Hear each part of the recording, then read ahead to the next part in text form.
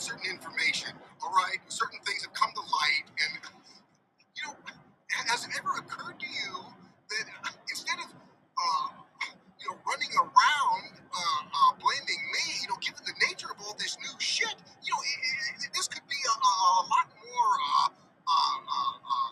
complex. I mean, it might not be just such a simple, What in God's holy name are you blathering about? I'll tell you what I'm blathering about. I've got information, man. New shit has come to light. Hey, loyal EGAT listeners. We would like all of you to continue to support this podcast. And one of the ways you can do that is to go to iTunes, subscribe, rate, and review this podcast. It's hugely invaluable for the podcast. It doesn't cost you anything but about 15 or 20 seconds of your time. And also, we'd love to know what you think, what we could be doing better, what we're doing great. And, of course, you need to grave on a curve, which is we're trying to give you B-level sports talk. Yep. So keep that in mind. The goal is not an A+ here, people. We're trying to give you B, B-. And, if we're fulfilling that goal, I'd say that's worth 5 stars, right, Kevin? Absolutely. Yeah, you have to remember that heading into that review. Please remember that this is calculus for one of your kids who's not good at math. And when the 84 rolls in, that's a 98 in history that he's good at. Yeah, that's a win. That's a win. Another win, Huge win for you, the listener, is when you support our sponsors. And we've got some great ones. And, of course, one of them that's been with us from the very start is Gabe Winslow and his excellent mortgage team. If you're looking to refi or buy a new home, all you got to do is mention this podcast. He's going to give you $500 off of closing. Gabe is just tremendous and terrific at what he does, and we have been really pleased to see the number of testimonials that have poured in. I know we've shared several of those with y'all, and we'll share some more in the future, but he's a really good, conscientious guy who is sharp as a tack, and he's on top of his game. And with interest rates fluctuating the way they are right now, you really need a mortgage broker who can work for you, who's going to partner with you, and he's going to execute at a number that's going to change your life. It's going to lower your payments. It's going to put more money in your pocket. It's going to allow you to take money out of an existing home, say if you already own it. Or if you're buying a new home, and I know a bunch of folks are moving around this country, this is the guy you want to call. 832-557-1095. Once again, that's Gabe Winslow to 832-557-1095. Gabe has measured up in all phases, and the Texas Longhorn football team had a chance to measure up for some pro scouts here recently, Kevin. Yeah. Yes, they did. Hold on. There we go. Okay.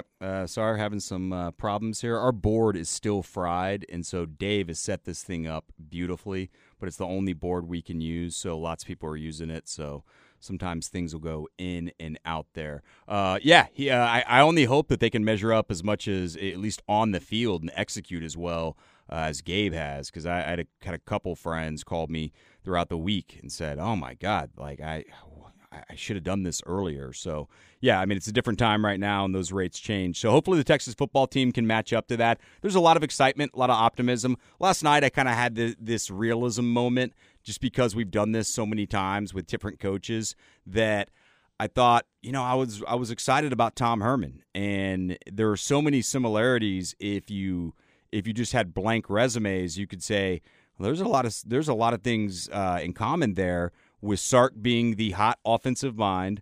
Both guys, Tom Herman actually had better head coaching experience, albeit at a smaller conference and only, 2 or 3 years of a sample size there.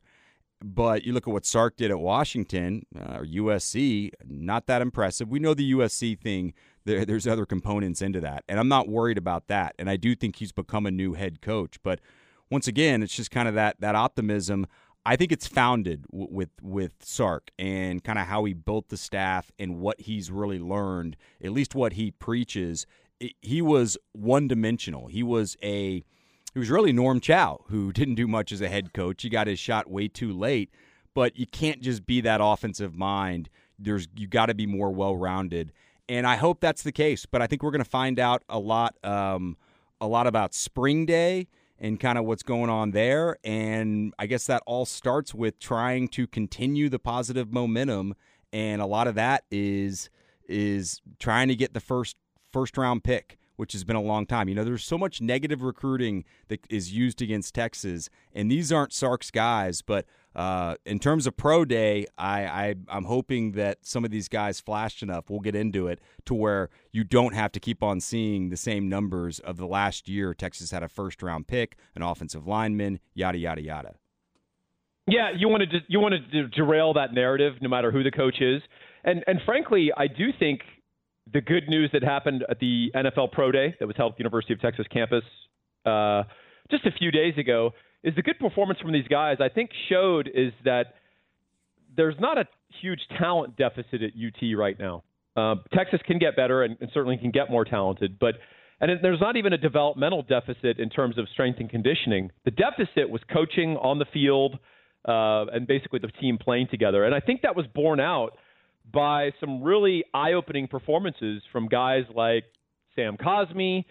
Of course, Joseph Osai had a phenomenal day. Caden Stearns, yeah. Changed a lot of minds. And I think Taquan Graham also had a good performance. So let's dig in and let's start with the guy who blew it out the water the most. That's Joe Osai. Obviously, Texas fans all know Joe is a warrior. He's going to play injured. He's going to play with every injury. He's going to play through it. He plays extremely hard. He's a well-rounded player. But there were questions, at least at the NFL level, about his burst, about his athleticism. And I think he answered that in spades. I think he did too. I know there's also questions about his repertoire and how many different moves and counter moves he has. I think that's all good because he's just scratching the surface. He started playing football really late. I want to say 12 years old. So that's only a benefit to him if I'm scouting him and looking at that and saying, okay, I got questions about the burst around the edge. I think part of that is he was very one-dimensional in kind of what he did. So you can teach him all that. He's got a very high football IQ. On and off the field, just got a high IQ, and he's going to work his ass off, as you said. So I think that any of the questions are things that as scouts you can say, okay, well, we have an answer for that, and there's a reason for that. And he answered any of those other questions in this combine. I hope this takes him into that first round. Long-winded start for me, but I wanted to mention kind of the Sark thing because I do think this is kind of part of at least you're trying to change the narrative, as you said, of this program. And part of that can be done actually with guys that never even played for Sark. And that'll help out on the recruiting trail. Certainly guys will buy in more once they see Sark's product. But I think Osai could be that guy. I don't think Cosmi will be. I think people have a question. We'll get into that a little bit, kind of where he fits. But Osai answered all those questions. And like I said, the stuff that's still up in the air, there's answers for that.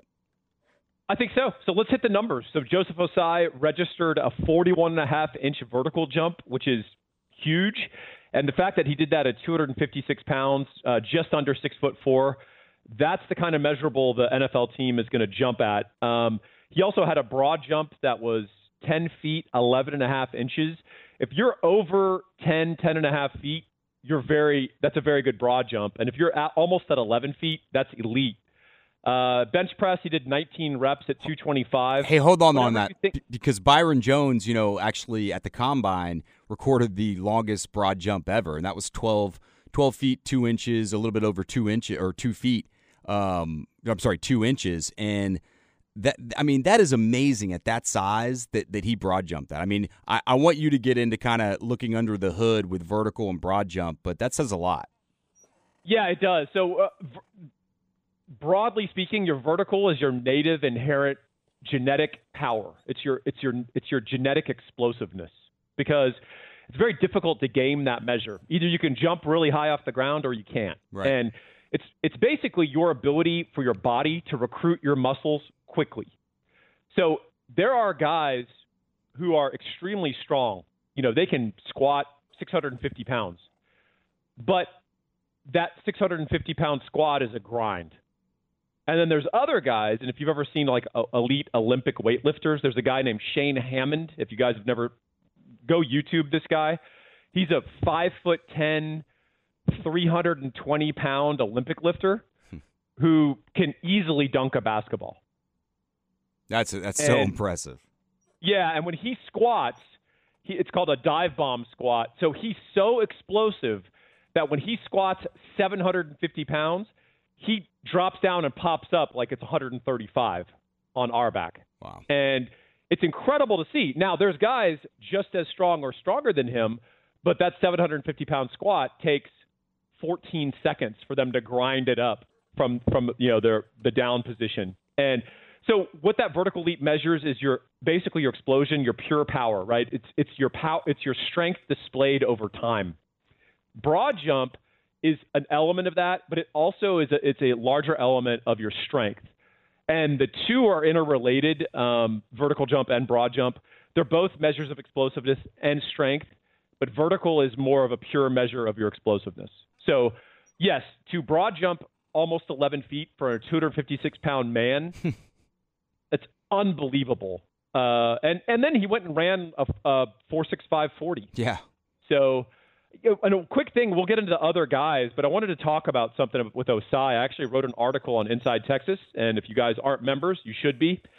I wrote an article about Osai's evolution, and now this is comparing apples to oranges because these were different testing protocols. They happened in different places. They weren't standardized, but when Joseph Osai back in February of 2017 was between his high school junior and senior years, or actually I think this would be the winter of his, believe his senior year, 2017. He was 217 pounds, ran a 5.0540 at the Houston Regional Opening, had a 32-inch vertical, and 4 years later at Texas Pro Day, he's gained 40 pounds. He's dropped 0.4 of a second off his 40, and his vertical is up 9 inches. That is incredible development. And that is actually a trajectory that even at the NFL level, I would take a look at that and note that because it tells you Osai was a late bloomer. It also tells you that despite everything people want to do and sort of dismiss everything from the prior regime, Yancey did a pretty good job with these guys, at least in getting their baseline attributes up and increasing their power and their strength. And what it really shows is Osai's work ethic. Yeah. You don't have those kinds of improvements unless you're a really hard worker in the weight room. And I still think there's meat left on the bone with Osai. You talked about the technique piece.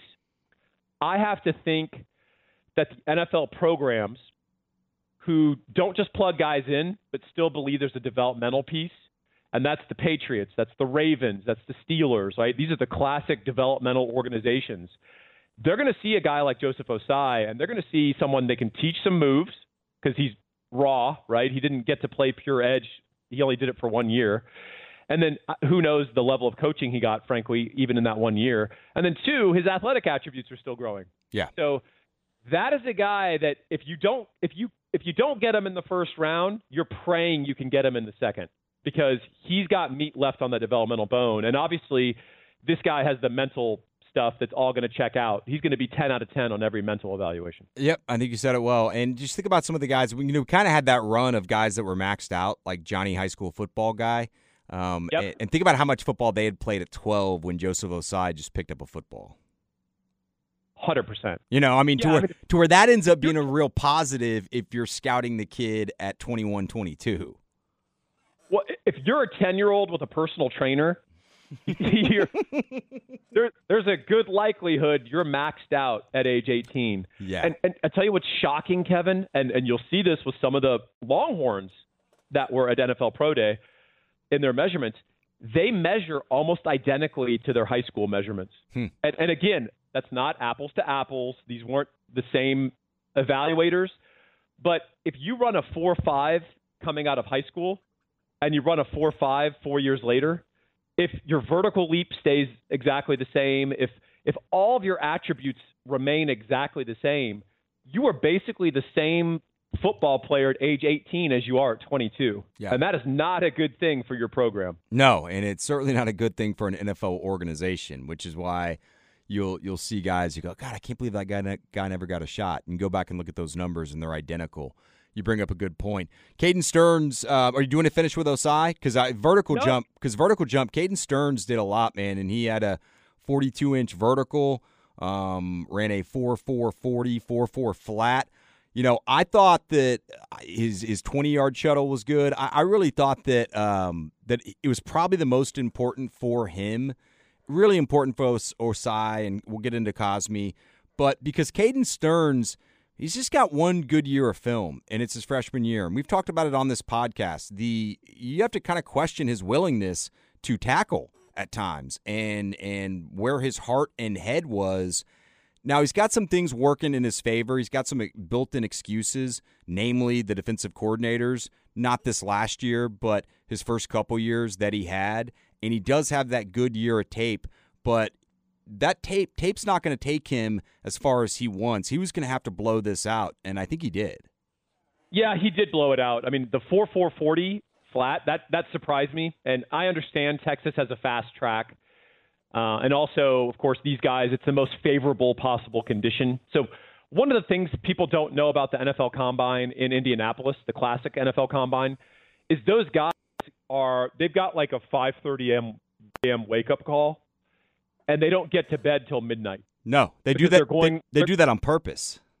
They do that on purpose. They stress them, and then they want to see how they perform athletically. So that is a contrast to a pro day in which it's literally, quite literally, your home turf, and you're rested, you're ready. You don't have you're not on national television. You know, you can just go out there and perform in a stadium or in an area where you've practiced for 4 years, and so that's a huge benefit. And that's why you have to be a little leery of trying to compare a pro day time to an NFL Combine time. But 4.4 is a 4.4, so even if you add a full tenth of a second, Caden Stearns still exceeded expectations. I think a lot of people were thinking he was going to run like a 4.55, something like that. Yeah, I actually kind of thought Caden Stearns and Brennan Eagles maybe a little flip-flopped on that 40. We'll get to Brennan, but yeah, Caden had the best 40 time, and there's still going to be questions. I mean, I think people are still going to ask some stuff. Like I said, I do think he's got some built-in excuses for his freshman and sophomore year. In his freshman year, he was a ball hawk, and that's the type of stuff you want to put on film. There were some injuries. How much would you be concerned about, as we've talked about on this podcast throughout the year, throughout the season, his willingness to tackle? Yeah, that's a concern. I think the larger concern for some of the NFL programs is some NFL teams adopt a pure metrics and film perspective, which is they don't really care about the character aspects. And they don't care about maybe the degree to which maybe someone's in love with football or even, they sort of think that if you accumulate enough talent, it works itself out. And there's enough positive results that you think that, that can work. Kansas City takes a few questionable character guys, right? And so far it's worked. It hasn't blown up yet. Conversely, you see plenty of NFL locker rooms that set themselves on fire because of character risks. Then there's the guys, namely Cincinnati, for like a decade, right? Cincinnati for 10, perennially Cincinnati, right? But then across, not far away in the same division, you've got incredibly hard-nosed, edgy players playing for Baltimore, and that locker room never blows up, right? They're all focused, one goal. So it's interesting. The other thing is there's the our kind of guy aspect, that was popularized by obviously the Washington Huskies, but that's the classic New England thing of, the guy may fit athletically, but we're not sure he fits what we're trying to do, in terms of IQ, in terms of willingness to sacrifice for the greater whole, et cetera, et cetera. I think the questions about Caden Stearns are not physical attributes. I think they have to do with the degree to which he's in love with football. Interesting. Yeah, and you're right. Teams are kind of split on that. I think so. I think with those numbers, it's not going to surprise me at all if someone takes a chance in the third round on him, and maybe even high in the third round. Yeah, look, there is no accounting for 32 GMs in the NFL, and there's a variance of opinions. And I tell you, the extra wrench that's thrown into this is COVID, because you have so many high-level players that sat out the entire year, and how do you go about evaluating that? Do you take a big leap on some of these guys, even like a Penei Sewell, who everyone thinks has a high potential to be an NFL star? Or are you more leery of these guys and you want to see guys who went out and played and have stuff on film? So we'll see. You want to talk a little bit about Mr. Cosmi? Yeah, let's get to Sam Cosmi because Sam Cosmi did the bench press is 225 pounds, and it's how many reps you can do. He did it 36 times, which is, I think, pretty impressive. Maybe the most impressive thing for him was a 40-yard dash where he runs a 4.84, and that really shows some athleticism. I think Sam Cosmi was a really damn good tackle. Just from everything that I've read and heard, it does seem like a lot of teams have questions if he can truly be that left tackle and be that guy. And then some even kind of wonder if he'd be average to good right tackle, but maybe even a really, really good guard. So it could play. I think he's going to play in the league for a long time. So I'm not worried about that. But in terms of being a first-round pick, I'd be really surprised. I think he's a tackle. I think the left-right tackle thing is kind of going away just because the nature of the NFL. They're increasingly putting good pass rushers on the right side. They are. And so that delineation is kind of falling apart. And then it's falling apart, but, man, I've read that enough that is still – when people still will say, well, we don't think he's that good of a tackle on if it's a blind side. You're right. I mean, that whole notion is faded a little bit, but I'm seeing that enough where people do have questions about that. Yeah, I think you're right. I also think the NFL is so tackle-starved that if you have the baseline attributes and they don't feel like you were optimally coached, they're going to draft you. And he could absolutely make the bottom of the first round or certainly the second. So, yeah, we'll see where he goes. I think the other thing that helped him beyond the sub 5.040, which is, pretty impressive for a guy his size. Yes. He measured out. I don't know what his arm length was, but he measured out at like a legit 6'5"-ish. And that was important as well because I think there had been some concerns that he was actually, 6'3" and 7/8 or something like that. But that's not the case. He's like over 6'5". And he carries his weight really well. I mean, if you saw the clips of his pro day, that dude looks great for a 315-pound guy. Yeah, no, he does. I think he's going to be a really good player. He's got good feet, and I kind of wonder too if there's, sometimes there's almost a too much of a parallel with guys that were there before you. Connor Williams was a left tackle, a 3-star, a lot like Sam Cosmi, and he has not worked out at tackle, has been moved to guard. I think there's differences in their game, but I don't know. I'm just not getting a good feeling, and that could obviously change until the draft of him being a first-round pick. And you're right, they are tackle-starved. He's kind of in that spot, though, because you've got Penei Sewell, who you mentioned. Some people even have Rashawn Slater, who's above them.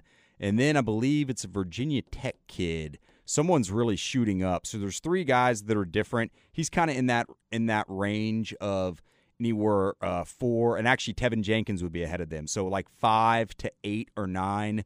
Liam Eichenberg. I'm doing all this off the top of my head, so help me out here. Alex Leatherwood. Those are the kind of guys that I just think you're right, they're tackle starved, but I don't see 6 going in the first round. Yeah, I was going to try to help you out. Then I realized you named every offensive tackle that I know coming out. Everyone else is a mystery to me. So I think the thing that could play in his favor, at least in terms of a good landing spot, is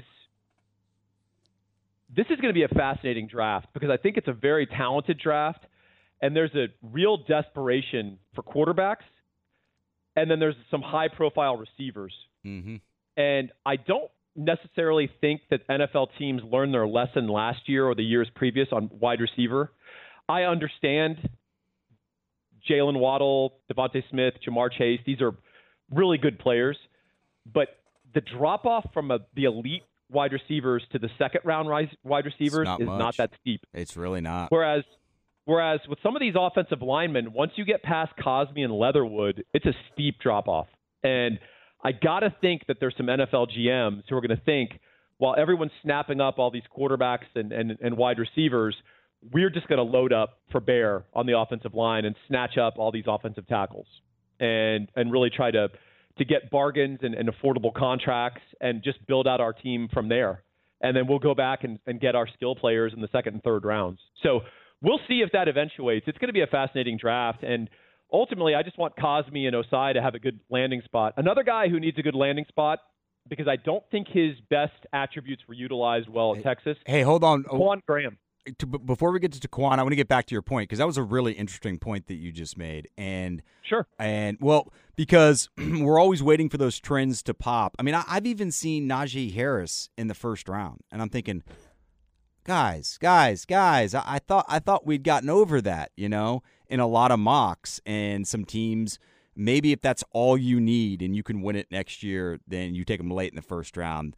But we've talked about the running back position, but I'm kind of waiting for that receiver position, and more importantly, the point you made, the offensive tackle position, where every draft's going to be different. So if there's a cutoff, and after Eichenberg, Cosme, or Leatherwood, man, it is a steep drop downhill.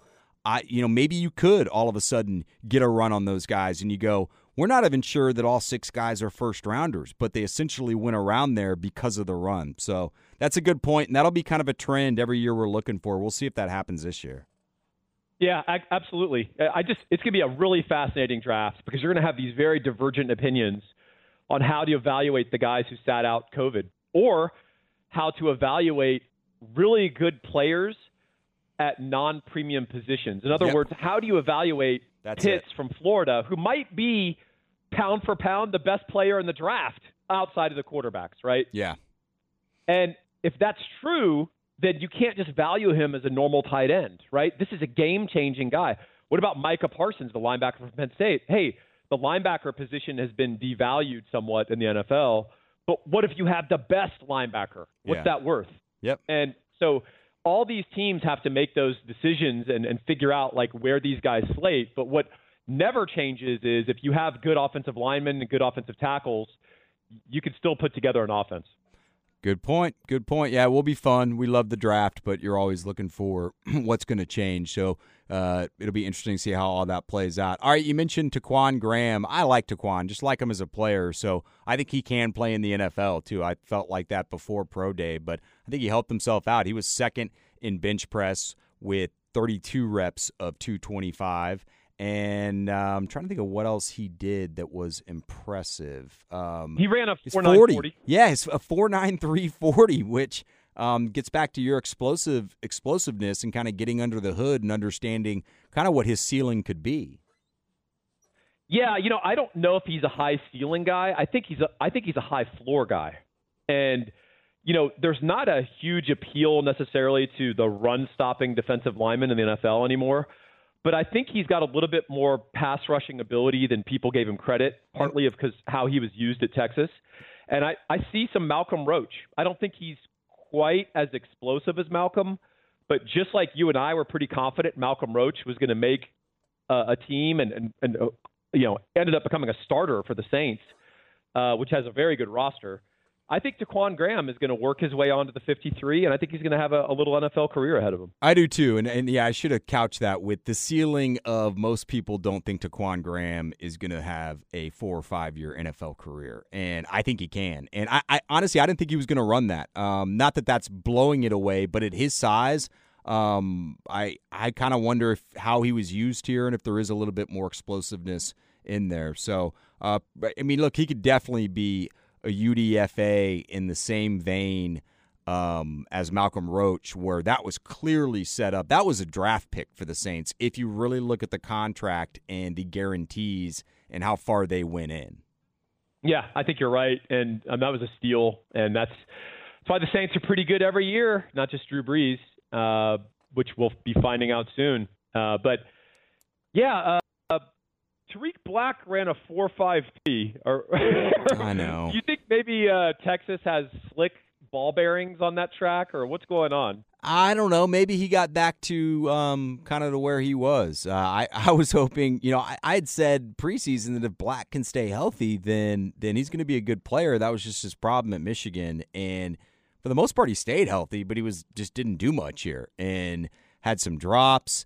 And then when he did actually get out in the open, just did not look like the same guy at Michigan that was pretty explosive. Yeah, so he runs a 4.53 with Chris Brown. It's definitely, maybe you definitely think about the track right there, but Tariq Black is, I'd be very surprised if he ever suits up for an NFL team. Yeah, I think you're right. And unfortunately, I don't know what degree to that's injuries have just sort of reduced his physical athleticism. And I think that's a lot. He might just be a pure combine shorts and T-shirt guy now, where you get a few hits on him, you put him in pads, and his athletic abilities just fall apart. What about the other guy I mentioned there, Chris Brown, 4.53? I think Chris Brown could make a club or make a couple practice rosters and hang around. The biggest question I had about him, I thought this was a big day for him too, because unlike Caden Stearns, his best film is last year, and he's got a lot of it. So he's coming off a year where he's got good film. I think that will show, and I think people will look at that. I'm also curious just how much scouts are more focused on film this year because of the lack of an Indy combine and because of COVID. They're meeting, but it's not going to be kind of like it was where you really felt like they got a good feel on these guys. But Brown was going to have to really show out with his athleticism, and he did have a 4.20 20 and the 4.53 40. That was kind of the question about him. He had a really good cone drill too, or at least 6.85. I don't know if that's really good. It was best on Texas. So do you think he helped himself out? He helped himself. He had to show he had enough athletic ability. I think people already know he's not an ultra athlete. He's not a freak. But what he is smart. He's driven. He'll tackle, and he's not going to bust, right? Yeah. He will learn your defense. He'll learn your scheme. And eventually he could even be a guy that could be a director of traffic for you. So I think he's a guy that if he's an undrafted free agent, he'll actually be bid on. I think he'll get some offers, like some decent propositions. He'll have some suitors. And then I could see him easily becoming a guy that makes a scout team. Yeah. And they want to groom him and develop him and try to teach him the defense and see what he can become. Yeah, no, I'm telling you, we've seen it a lot. Guys that we thought were going to make it and didn't. Guys you thought there's no way, just the athleticism is going to stop them. And if they've got a high football IQ and they hang around the practice squad long enough and they just get better and better and better, then all of a sudden they're out there, like you said, running traffic. Here's a guy who really needed to show out because he is more on the, I'd say, Caden Stearns area, but he didn't even have that type of a freshman year where you could look and say, whoa, he's got some film. Most of it are 9 routes. But Brennan Eagles needed to come out here, and I thought he needed to be definitely sub 4.5. He runs a 4.55.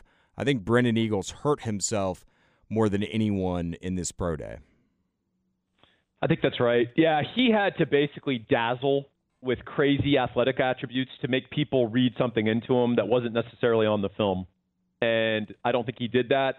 I also think there's going to be some questions about him in terms of buy-in on football. And, ultimately, I don't think he did himself any favors. I would be surprised if he would be drafted. Now, there's a lot of self-anointed NFL draft scouts on Twitter. I don't know if you're familiar with this fascinating subculture of weirdos. I'm one of them. How dare you? Oh, my God. They're the best. It's hilarious to read their tweets. But a lot of these guys had Brennan Eagles going like at the 4th or 5th round. And I'm like, I don't think you watched Brennan Eagles, fella. No.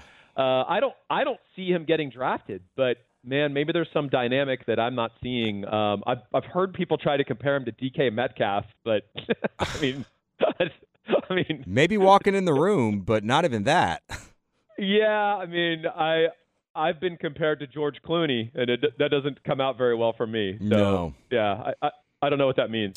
I'll say this, that teams get to the 6th and definitely the 7th round, and that's where they will throw out someone who they hate on film, who they think's probably a pussy getting off coverage.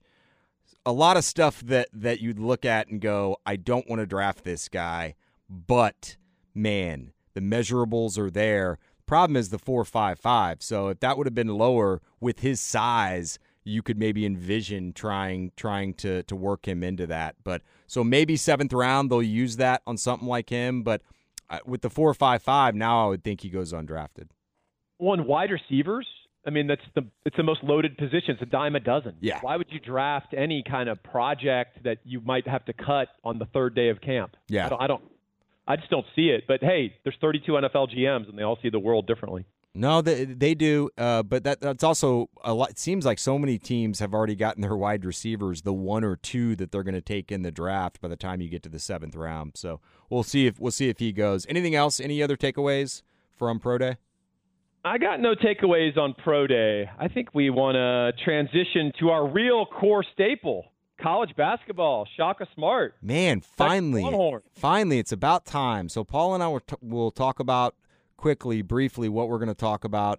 Actually, no, we write down every word, and we've been reading this the whole time. So, this is all in a script. Makes it even more pathetic.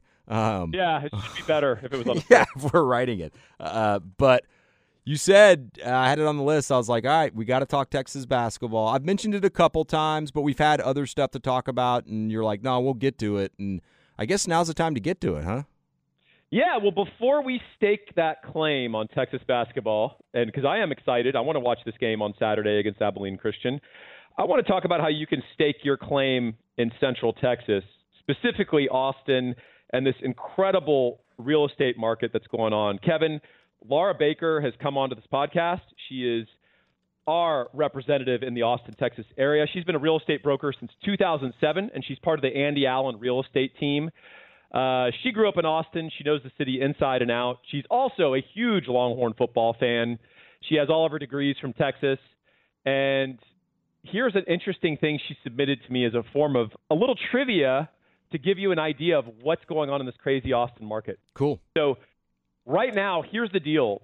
New home builders have moved to a lot bid process. Back in the old days when you went to go buy a new home at a builder, you would show up and they'd have some specs built and you'd kind of see the home you were going to buy and you could pick out your house and all that. Yeah, you'd shake hands with Doyle Wilson and you're good to go. You shook your hands with Doyle Wilson and boy, you walked into your house and you knew 3 months later it was going to be finished and new house. Well, now they're moving to lot bids, which is you bid on the lot, you pick your house, your home plan, and hopefully a year later you've got a house. Well, the buyers have to bid on the lot before you even start building the home.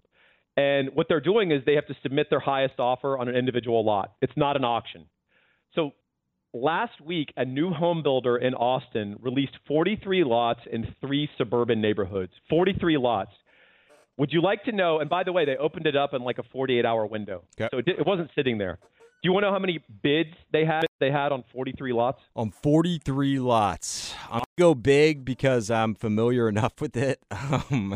It blows guys like us. It blows our mind. I'm going to say for 43, I would think 100. 2,000. Jesus Christ. So there's an inventory shortage in Austin. That's the point. That's your takeaway. If you are a seller and you want to find out if this is an optimal time to sell your house, contact Laura Baker, 512-784-0505. That's 512-784-0505. She will give you a no-obligation assessment of the market. She'll tell you some strategizing and strategery that she knows as an Austin insider with tons of years of experience in Austin in this market. And she's got some inside scoop on some not available for public listings that can help people understand how to position their home. That is huge. That's the key right now. That is key, and whether you're a buyer or a seller. So if you want to work with the best in Austin, 512-784-0505. Kevin, let's talk about Texas basketball. I'm just still blown away by that. And I knew I didn't want to go. It's one of those where you don't want to go over because then it takes away all your steam, and you're like, no, thanks for guessing 9,000, asshole. Yeah, it's like, hey, Kevin, I took an IQ test. I did really well. Yes. Exactly. You're like 180? You're like 180? 185? I'm like, 120. So I kind of knew I was going low, but I still would have said, I don't know, 300, 400. Because you wouldn't think that every lot necessarily would get one bid. The primo lots may get 4 or 5 bids, but that tells you everything right now, kind of the market we're living in. Man, Austin has completely changed. You got to have someone like Laura on your side. I'm glad she's part of our team. You know what? I'm glad we have our team, brother. I haven't said that about Texas basketball or Texas football outside of the Sugar Bowl year, or really Texas baseball. Yeah, it's been frustrating in a long time. And I've still got tons of questions about Shaka. I've been critical of him, I think, as you have, and really anyone who knows and has knows basketball and has watched the team. It's been a tough 5 years, but I thought he's made some nice moves the last couple of weeks. And this team, like every Shaka team, and almost, any team out there is going to have their ups and downs. The ups and downs seem to really get steep with Shaka's teams. They had half-court issues offensively, something that's been a problem for 5 years for them. But they've come together. They've been moving the basketball so much better since that 3-game road win streak that they had to end the regular season. And then obviously the 2 games in Kansas City. Defensively, they've been really good. They're not getting into as much foul trouble. You got to see Jericho Sims play 36 minutes in that final game against Oklahoma State, and that's been a problem for him. So a lot of the dumb issues they've had in Space Cadet issues when their offense will have those 7 or 8 minute stretches of just shooting threes and not putting the ball on the floor and throwing lobs or just working inside out. They've kind of cured that. They've fixed it. This has been a fun, watchable team the last couple of weeks, man. 100%. Yeah, I've tuned into them at different times of the year, and I tuned in at the part where it was a bit of a slog. They were on the slide, and then of course they had that big COVID break, which I think really hurt their development. It right? did. Basketball's a rhythm game. You want to keep playing. You want to play frequently and often. But that Big 12 title run was beautiful. And that was a hell of a game against Oklahoma State. Jericho Sims, you get that guy playing more than 30 minutes. He's an absolute dominator. And then they've wisely put a lot of the offense on Matt Coleman, which is exactly what you want to see right before the NCAA tournament. I like the trajectory of this team. I'm ready to buy in. I just need Shaka to give me hope, give me a reason, and I'm looking for that on Saturday. Yeah, good point about Coleman. Courtney Ramey was a no-show in the Big 12 tournament. Andrew Jones actually didn't play. He hit 10 free throws, didn't play well in the game against Oklahoma State. And they did look like the fresher team, and they didn't have to play Kansas because of COVID the night before. So they looked like a team who had that day off. But that'll be the schedule they have in the NCAA tournament. You play, get a day off, and then play. But I love their energy. I like the pressure, 3/4 court pressure that they started out with, and some of that to get the ball out of Cade Cunningham's hands. But they can do different things. They can win and lose different games, and that'll be interesting as they go up against ACU, who's really good defensively and actually lost to Tech 51-44. That was in December, but Tech turned the ball over on 25% of their possessions. ACU's the best team in the country at turning people over. So Texas can get sloppy, they can get lackadaisical and lazy, and they can have those moments where they turn it over a lot. And so I hope that we see more of the Texas team the last couple weeks and not the one that we all saw during that slide that you're referencing. But even if they get past that, I saw BYU play Gonzaga. And you got to be careful with sample size. I don't watch nearly. I used to watch college basketball 8 games a night if it was on when it was a really good product. And I still like the tournament, but the regular season is what it is now. But I watched Gonzaga, BYU, their conference tournament final, and BYU's everything you'd think they would be. 26-year-old white guys that really will stretch you out and shoot a ton of threes, and they were hitting a ton of threes. These guys have been playing together for a long time. I think BYU could be a tough out, and so could Michigan State, who's been really hot. They started out like crap, but they've beaten in the last month, Michigan, Illinois. They've beaten, 2 of the top 5 teams in the country, and with Izzo, I want no part of that, man. No doubt. Yeah, Izzo's tournament experience, his ability to very quickly scout a team, which is key in NCAA tournament preparation. You've got to quickly get a sense of, okay, here's the 2 things we got to do, fellas. You ingrain that in their team, and then they go out and execute. And Izzo has proven masterful at that. So I'm a little scared of that, but I'm like you. I think BYU is the team that I have the most fear of in the bracket, but I'm also not going to look past Abilene Christian. So quick high points on Abilene Christian. You are absolutely right about the defense. Number 1 in opponent turnover percentage in NCAA basketball. That really is a product of not only their coaching and their guard play. They've got 4 guards that they rotate who are good at extending ball pressure, but they're deep, Kevin. So They played 9 guys 14-plus minutes per game, including a 7-foot center, Colton Cole, who's their leading scorer. Now, Colton only logs about just under 20 minutes per game. So when he's in there, they're feeding the ball to him, but he's not in there all the time. They've got a sharp shooting forward named Joe Pleasant, who shoots 47% from three. He's their best three-point shooter. And then their best guard is Corian Mason. And beyond that, they've got a couple of interesting guys that are also guards. So there's a guy named Reggie Miller, not that Reggie Miller. It's Cheryl. It's Cheryl Miller. No, it's a similar kind of Reggie Miller in that he's a very skinny guy. He's 6 feet, 150 pounds. He runs point guard for him. Not a shooter, but good ball handler, good distributor, and very good at defensive pressure. They like to bring in another guy along with him named Damian Daniels. And I don't know if you've seen him, but he's 5'7", about 140 pounds. And he is. I knew they were small, but Jesus. Well, so their front line is decently sized, and their four guards, they rotate them. So if Daniels is getting exploited, they take him off the floor. But the guards are small. You're right. They've got the two big guys, and I think people saw that and thought it's a big team. And I was looking through it last night, and that's where Texas has a lot of size advantage, in the backcourt. Yeah, I think that's true. And Daniels is a guy that he's frenetic. He gets out there. He generates turnovers. He just flies all over the place. But if you can exploit him on the other end, if you can body him up, and I'm not saying post him up necessarily, but if you could just drive to the basket and exploit this guy, the fact that you have 7 inches on him, that can create some opportunities. And then also what's interesting about ACU, offensively, not very good. Efficiency adjusted, they're 157th in college basketball. But what they do is disperse their shooting. So they really distribute their minutes. They also distribute their three-point shooting. So basically it's 7 guys all around Cole in the middle in the paint, and then all of them can potentially hit a three. Right. None of them are particularly great except for Pleasant. And then Corian is a pretty decent shooter, Corian Mason. But the other guys are acceptable shooters. So you can't abandon them. You've got to really let Jericho Sims handle Cole.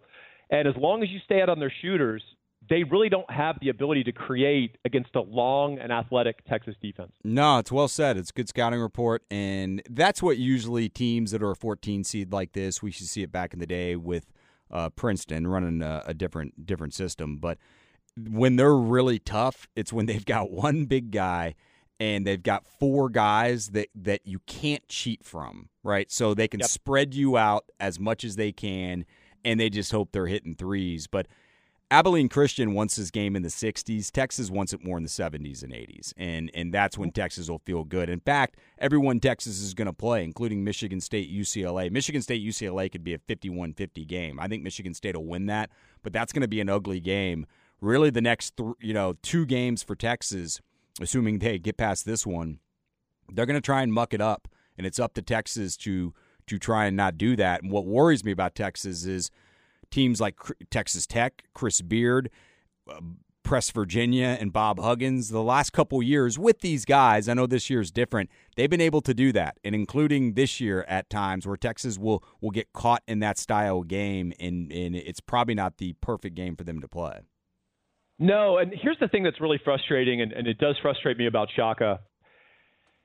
You don't have to consent to that, particularly when you have great potential frontline rebounding, so you can hit the offensive boards, you can protect the defensive boards, and you've got a great point guard that you trust. Yeah.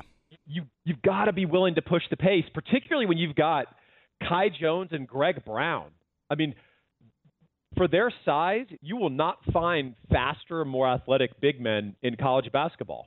And, we've got Greg Brown, who obviously struggled in the Big 12 tournament. We've got him off the ball at the three-point line, facing up on people like it's an NBA circa 1994 ISO play. Yeah. And he dribbles it off his foot, or he gets stripped by a defender coming behind him, and he gets frustrated and he vocalizes, and then he gets, and he fouls on the other end because he's pissed off. And why get him in that headspace? If you're Shaka Smart, go to Greg Brown and to a lesser extent Kai Jones and say, listen, guys, you are far too athletic for this team. You're going to be more athletic than every team we play in the front line.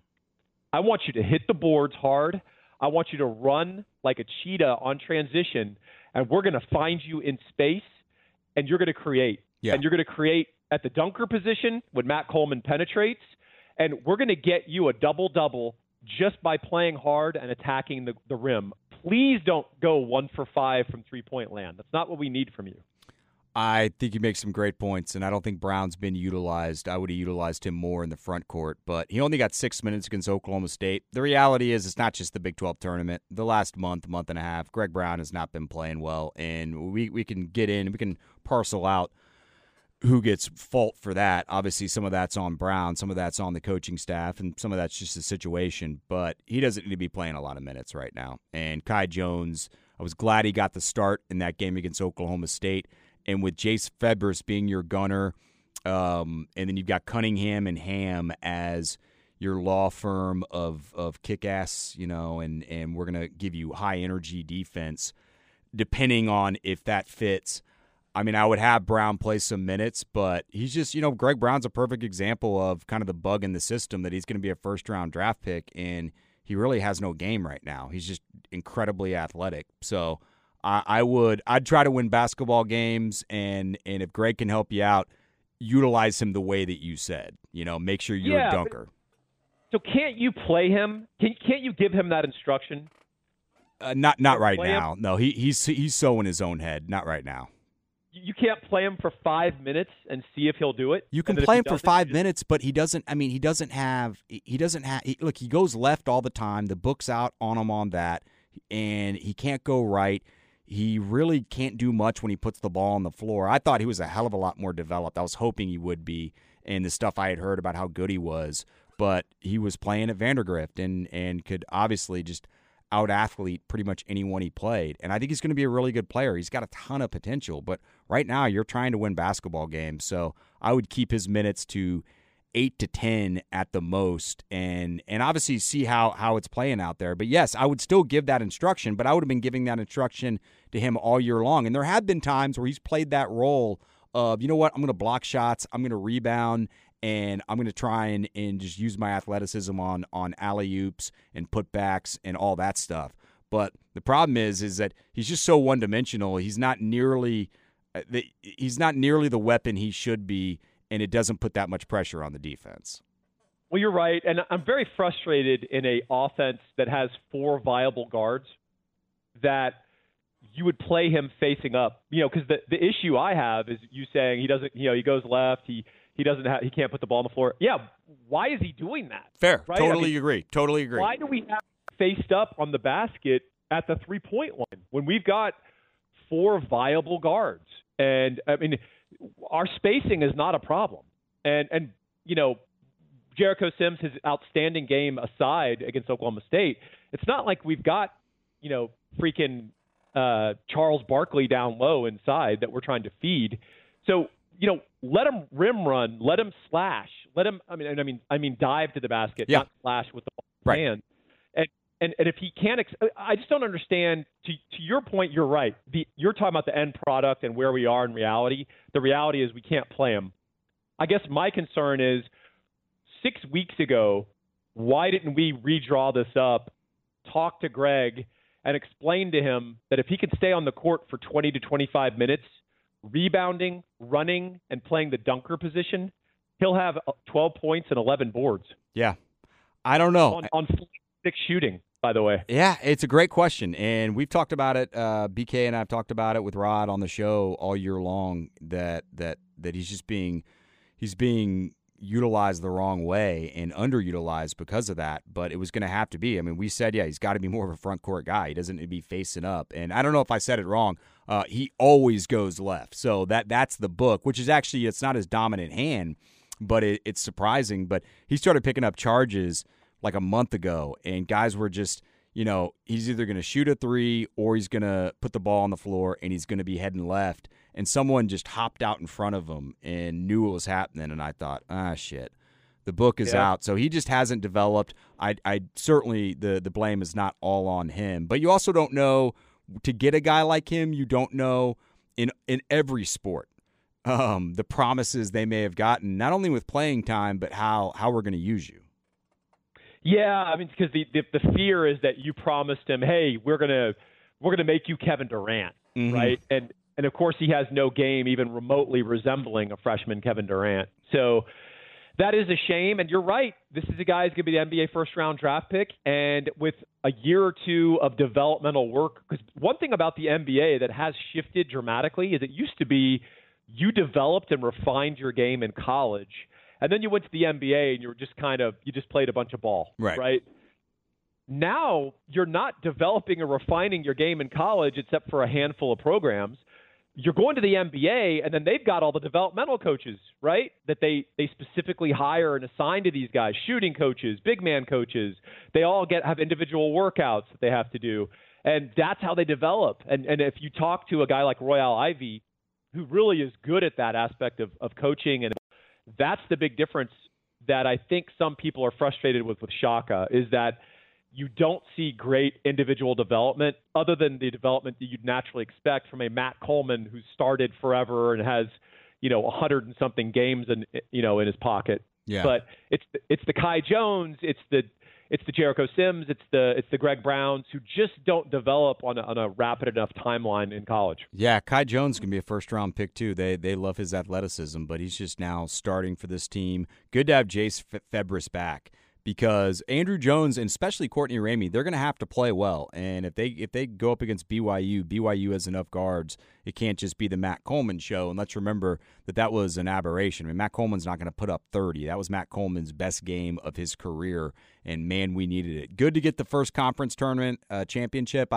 Hell, man, they were 0-6 before then. I thought they had Kansas done a couple of those games where they're up 20 or 25. Oh, man. Remember those? And Kansas would come back. Texas would come out with like DJ Augustine and Durant. They came out on fire, and I thought, we're going to win this thing. And it just was not enough. So this team was able to do it, albeit in 2 games, and Texas fans are getting crap for that. Screw them. Just enjoy it. No one's going to look at that in 10 years and say, hey, I remember that. We're just going to remember that Texas won the tournament championship. One thing I want to say, but maybe before we can give our final thoughts on this, is it's just you got to be careful as a Texas fan to not be too prisoner of the moment. And part of that is I'm seeing a lot of Texas fans saying, well, if he, we got to give Shaka that extension now. He's got 2 years left on his deal. The word is that he wants an extension. If not, he'll start looking. I would be very careful with doing this. We got a sample size of 5 years. This is by far his most talented team. I'm very happy for the team. I'm loving it. I'm happy for Shaka. I'm proud of Shaka. He's been a great representative for the university, but you're paying millions of dollars to win games and to build a program, and he hadn't done that in the 5 years before this. Next year, they're going to lose a lot of talent. That smells of David McWilliams if you give him an extension. I agree 100%. This is time to be a little tough-nosed and a little tough-edged on this. And look, it bears mentioning not only Texas history. Of course, we had the re-up with Tom Herman on the Sugar Bowl high, right? We had a little sugar high, and we ran around like crazy and frenetic, and then 10 minutes later we were unconscious napping, right? Well, it is New Orleans, so that's a typical day there, right? Exactly right. And so I hope we learned our lesson there, but for Shaka, it's very telling. Not only is this his most talented team, it's his most experienced by far. Great point, which is even more important. Particularly experienced at the guard position, where effectively they can just run the show. And that is the exact profile of the Virginia Commonwealth team that elevated Shaka Smart into the national profile with that deep tourney run. Joey Rodriguez. That's it. And those guys controlled the pace of the game. They hit clutch shots, and they ran that tournament. And that happens in the NCAA tournament. So, yes, we want Texas to make a deep run. We want Texas to win the whole damn thing. Why not? But all that said, look, if we win the whole damn thing, Shaka's getting extended. if we get to the Elite Eight, I bet you he does. But if we get to the Final Four, I at least would understand it then. I don't like the thinking, but I know that's the way it works. Yeah, it's just the way it works. But I would say if Texas goes to the Sweet 16 or even just has a tough bow out to BYU in the next whatever, man, I think you have the opportunity to be very hard-nosed about this. And if you're going to extend Shaka, I'd extend him a year. And I'd make it wait and see. At most, that's what I do. And if he says, well, you're compromising my ability to recruit, you're compromising my ability to be the head coach, this is a vote of no confidence, I need to look for jobs, then maybe Texas needs to prepare plan B and plan C. But I would be very reluctant to throw a 4-year extension on this guy based on one exciting team. Yeah, but it's kind of shaping up that way. But you know what? I hope we have to talk about it because I hope they make a run. I don't feel good about that second round. And some of it is that, especially with teams that finish the season off well, and I've definitely done this in the mini brackets I've filled out over the years, I'm sure you have too, where it's recency bias, and maybe you just saw them or you've seen more of them because more people were watching basketball during that time. Just like I talked about with BYU, Texas could blow them out. And I'm thinking, man, that really was their A-plus game against Gonzaga, a game they still lost. But I sometimes you got to worry about the teams that really put it on late if they've been up and down all year long. And so if you've been up and down and you're on your, and you're doing pretty well right now, there's a good chance that you're going to slip up, kind of like, because that's your pattern. That's who you are as a team, and that's one of the things I worry about. To go with the matchups of BYU, I think is a really good 6 seed, and Michigan State's been playing pretty good basketball, and we know what Izzo can do. I think that's very well said, and particularly for the NCAA tournament, which really is a heat check and puts a huge primacy on guard play. Yeah. And they can just utterly dominate a game. And there are so many great college big men and forwards and of course who became NBA. They couldn't dominate NCAA tournament games because it's the game, the way it's played. You could even play a shorter rotation. Struggled with depth all year. All those TV timeouts help you rest your team. And you could play in these little 3 to 5 minute bursts where a couple of really good experienced guards can just dominate these little bursts and then get their rest, and then they come back and do it again. Whereas in a normal game and its normal pacing, they have to get rested, they have to take their breaks, they have to pick their spots, and that's when the other team can assert itself. So it's just a different kind of basketball, and it's not one that Shaka has shown himself adaptable to here at Texas. But good news, Kevin and Texas fans, is this Texas team checks every box of a viable tournament run. They really do. Veteran guards. You've got some three-point shooters. You've got length. You've got 2 pogo sticks. They can do a lot defensively. No, they really do. The problem, and that's why I can see a lot of people who haven't seen them all year, and just as you can have recency bias or too small of a sample size, sometimes you can have too big of a sample size. And I've watched, almost like a lot of people listening right now, almost every minute this team has played this year. Sometimes because I had to for my job, because there were stretches, and you saw it when you talked about the slide, where this was not a good basketball team, and they just completely lost it. It was poof, and they're just shooting threes, and offensively and defensively, especially offensively, but even at times defensively, they kind of turned into a mess. So we know how good they can be. We also know that can fade away quickly. 100% right. And you know what? We're going to find out. I'm fired up. I have gone through long stretches where it's been difficult for me to watch the Shaka Smart era of basketball. Yep.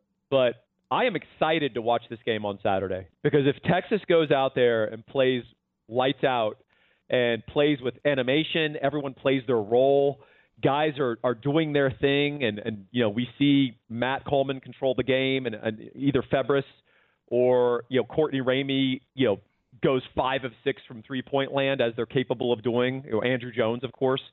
Texas is a freaking handful. Yeah, but they are all guns blazing. And absolutely. I want to see it. I want to see it from these guys. That's what I dearly, dearly hope. I do too. I'm tuning in. Let's hope Experience wins out. I know Experience won out in this case. One of our other family members, David McClellan, fiduciary financial advisor from Forum Financial. He's been a part of the EGAT family for a little while, and he's helped out a lot of y'all. He does specialize in financial life coaching, also retirement planning. I mean, heck, just think about the last year, all the different things that have changed, things that are changing right now, not only with the market, but for you, kind of where you're at. So everyone's in a different spot, obviously. David can find out where you're at and give you a free consultation, and then really help you find out where you need to get to. So your financial freedom number, maybe some things you could be doing differently to build your wealth and achieve financial freedom faster. We're all looking for that. His resume speaks for itself. Because of regulations, there's really not much more we can say except give him a call. It's a free consultation. He's really good at what he does. He is a multinational champion Texas swimmer. So, hey, if you're a national champion Texas swimmer, any of us that went to Texas, you know they're usually badasses, and he is one. 312-933-8823. 312-933-8823 or D. McClellan at forumfin.com. It was fun today, buddy. This one flew by. Absolutely. And final last words of confidence to imbue Longhorn fans with a surge of confidence and pride heading into Saturday's matchup with Abilene Christian. Abilene Christian has played only 2 Quadrant 1 opponents, Texas Tech and Arkansas, both in the NCAA tournament. They lost both games. They lost a dogfight to Tech, 7 points, an ugly game. They got whipped by Arkansas by 13. 85-72. In both of those games, Texas Tech and Arkansas dominated them on the offensive boards. Yep. And if Texas gets Jericho Sims, Kai Jones, and even, yes, maybe Greg Brown sufficiently motivated, or maybe Brock Cunningham in his place, Texas can absolutely dominate the offensive boards. And if they do that, they can set the pace for this game. Sounds good. We'll talk to y'all next week. See y'all.